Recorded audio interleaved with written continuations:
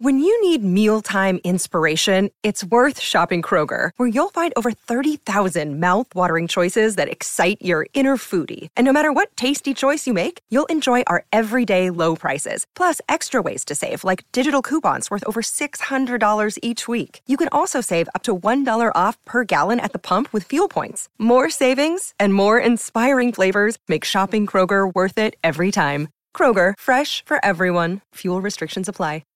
Testing. Still way too loud. Dang it, Jamie. Can you please come get Ellie? Okay, let's try this again. You're listening to The Neurodivergent Nurse, and I'm your host, Jamie. I'm a registered nurse who has ADHD. On this podcast, we will talk all things ADHD. I'm really just beginning to learn about this diagnosis and how to navigate through it. But I am so excited to take you on this messy and raw journey with me so that we can learn together. So let's get started. Well, hey, everybody. I hope that everything's going great in your corner of your neurodivergent universe. Things here seem to be okay. I finally found my driver's license and credit card. I don't know if you remember, but in February, I had to go several weeks without the medication that I've been taking since December of 2020. During that time, I hit a car on the way to work at 5:15 or 20 in the morning. Just went to court. That got dismissed. Yay. I also took my SCRN, which is Stroke Care Registered Nurse exam. That makes me a nationally certified stroke nurse. Anyway, during that time, I lost my driver's license and a credit card that I had to use as an ID. The place said they didn't have it. I have gone months now, and I just found it this week. I found it under the bed, towards the head of the bed. Such a random spot, but I'm glad I misplaced my remote control that day so that I could find my driver's license. Some other pretty crappy things happened during that time, including appointments and changing work days, all revolving around not having my medication. And let's not even get started on how low my mood was. But I am thankful that those things that happened back in February without my meds are now being resolved. Those of you who follow my Instagram account, you probably also saw that the reason why I had to go without that medication is the insurance that I have, the insurance company. They decided that they needed a prior authorization for me to continue to receive Vyvanse. Again, I'm going to remind you that while I'm a nurse, I'm not an ADHD nurse. I'm not giving you medical advice. The only thing that I ever give you is information that I find and hacks that I find to deal with all of this as someone who struggles with ADHD. But as I was saying, the insurance company decided that now I need a prior authorization for me to continue receiving Vyvanse. Vyvanse for me was such a lifesaver because it also helped me with my social anxiety. I did a lot of work prior to being diagnosed with ADHD to help with my social anxiety. It was so high. I did the work. Then I started taking the medication, and it made conversations with people actually enjoyable. And it helped me not struggle with feeling awkward or looking for the exit. If someone started talking to me, I would instantly begin planning how to end the conversation because I fear awkward silences.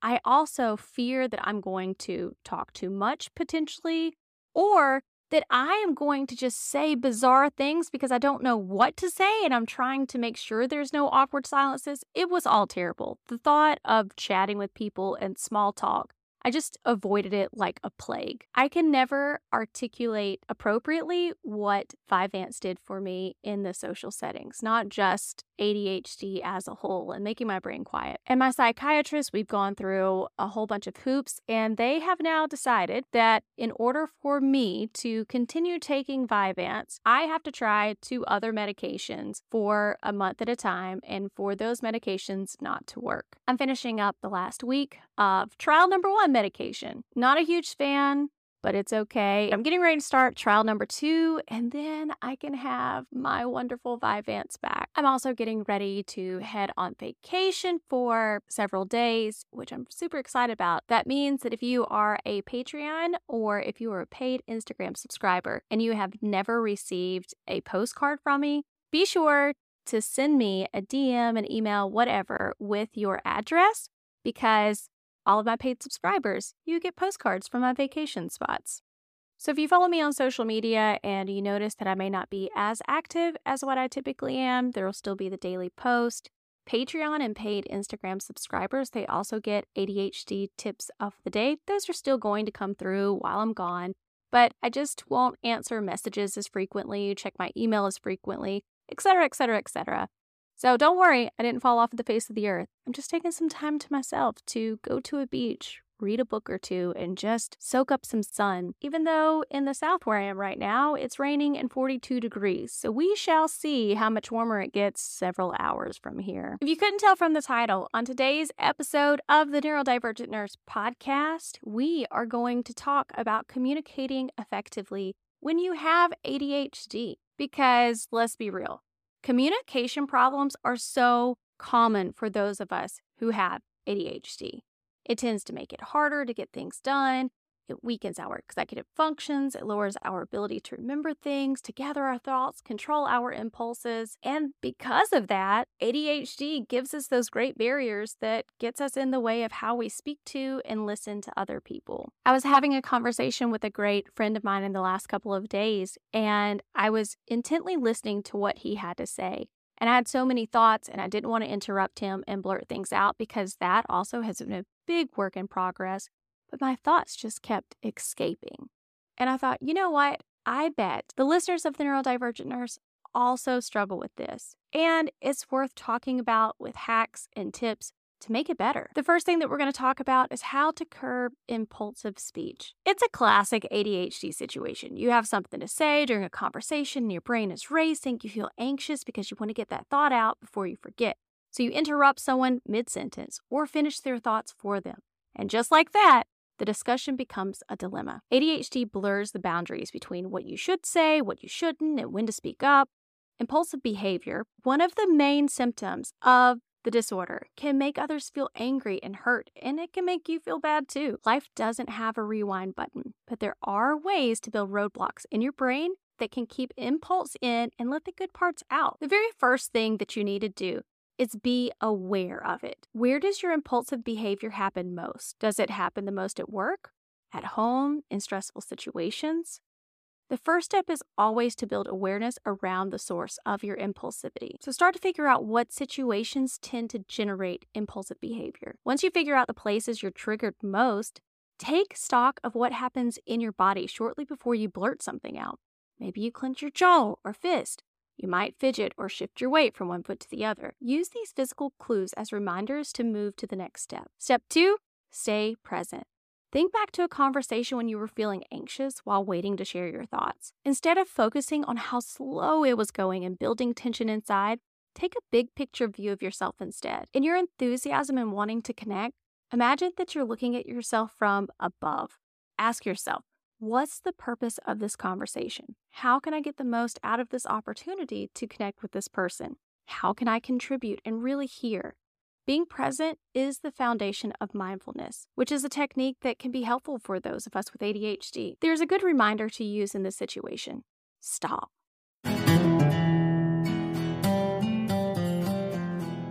I'm so sorry. Don't be mad that I'm interrupting this podcast episode, which is a pretty great episode. Am I wrong? Anyway, I have spent the last 2.5 years not doing the traveling that I love and really enjoy.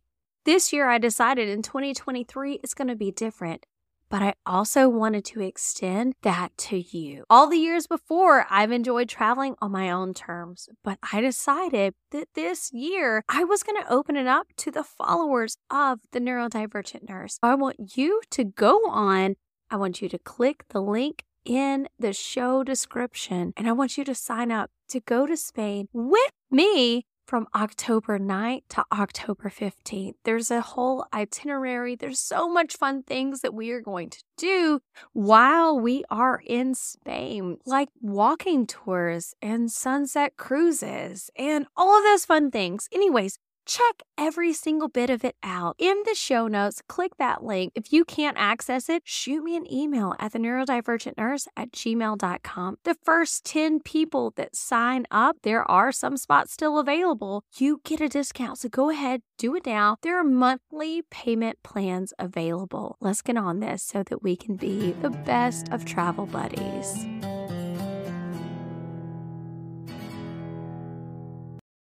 S stands for stop being on autopilot. T, take a mindful breath. O, observe how the conversation's going, where your attention is, your urges, and what's happening to your body. And P, proceed by either continuing or correcting what's happening in your mind and your body. Step 3, create a new impulse. Impulsive speech tends to get adults with ADHD in trouble at work. Listen to this situation and tell me if it sounds familiar to you. Someone comes to you and they have a really interesting project that sounds like you would find it really exciting. Of course, if you're like me, you're going to volunteer to be involved without taking the time to check to see if we have time for one more commitment. Instead of saying, yeah, of course, sign me up, replace that with, yeah, that does sound really interesting. I'll let you know if I can join as soon as I check my schedule. To replace the old impulse of yes with the new one, you need to repeat that exact same speech several times. Practice it with your friends so that you can get used to using the new impulse to create a buffer. And this last hack for impulsive speech is one that I have started using whenever I'm around friends. I typically carry a notebook with me most of the time. And even at work, when people come to our office when we're not on calls, rapid response calls, people do come by to talk about things that are important. I've learned to start jotting down notes. And writing down the notes while I'm listening helps me not forget the things that I want to say. And even if they're long-winded, whenever they take a break, I say, okay, let's circle back to this part right here. And then go on with the thing that you wanted to say. Instead of interrupting, you have it right here to be able to refer back to. Now, we're going to talk about issues of zoning out whenever you're in a conversation with someone. For example, you might answer a question without realizing you missed a key part of that information that could have changed your response. There's a couple ways that you can keep this from happening as well. One of the things that I have found to work very well for me in this situation, because this is also something that I deal with and have dealt with for a long time. I've gotten in the habit that if I lose the conversation thread, I say, I think I spaced out. I'm sorry. Can you say that again? It's so much easier than trying to dig for the lost information later. If you're not sure exactly what was said because you did zone out, you could also paraphrase what the other person said to make sure that you are actually completely clear on it. The other thing that you can do that is sometimes very difficult for those of us with ADHD or other types of neurodivergency is to maintain eye contact. Eye contact is sometimes painful. Again, it is very, very difficult. But if you can, try to maintain it because this helps you be an active listener. I have learned now that I maintain eye contact when someone's talking to me, but when I'm talking back to them, my eyes definitely do not stay connected. And that helps give me the break of the struggle of eye contact. So while you're maintaining eye contact, if your mind drifts, repeat the speaker in your head to keep a bead on the conversation. Don't interrupt. The next thing you can do is ask questions. Instead of jumping into what you want to talk about next, ask the speaker a question about what they've been sharing. This helps you stay engaged and they'll know that you're listening. If you struggle with inattention during conversation, the next thing I want you to try is to pick up on the subtext. Good communication requires more than trading verbal information. It's key to pick up on how the person you're speaking with is feeling and what they really mean beyond their words. Grasping the context of the conversation not only gives you information that you need, but your communication partner will value it. Ways that you can do this is by discussing things in person, not via email or text. Eye contact, the lack of it, and physical gestures, that can matter so much more than what someone is saying. The next, scout for clues that can help you get more information. Where's the conversation taking place? Is it a casual setting? Is it a formal one? Is it a meal with your partner? Who else is around? Then zero in on how the speaker uses their words. You can't always take them at face value. Okay, I guess, has a very different meaning than, that sounds great. Brush up on body language. Notice how the speaker sounds, how they're acting, their expression, any other details that might provide more insight into the real message.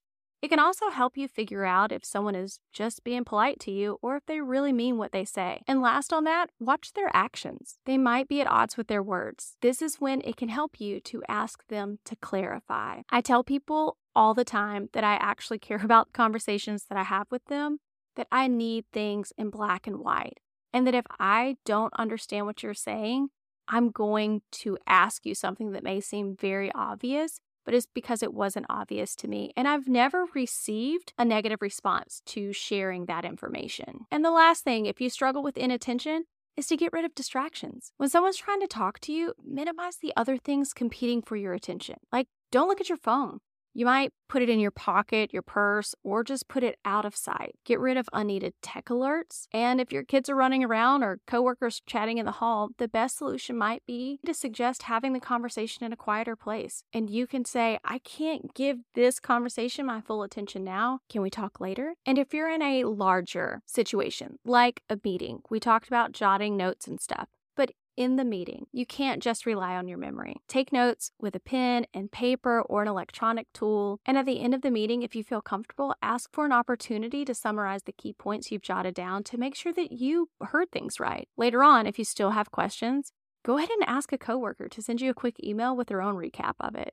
I hope that these quick hacks can help you with your day-to-day in having communication with people in your world. If you have any other tips or suggestions, or if you just want to tell me that you thought they were pretty good, go on over to Instagram, let me know there, or shoot me an email at theneurodivergentnurse@gmail.com. If you enjoyed today's episode, I would love it if you would go and leave a 5-star review. And if you want to contribute and support the Neurodivergent Nurse, you can do so by going to patreon.com/theneurodivergentnurse. And there you can get bonus episodes, daily ADHD tips sent straight to you, worksheets for issues that you may be struggling with when it comes to ADHD, and a free ticket to my monthly webinar. Go sign up so that you can join my neurodivergent family.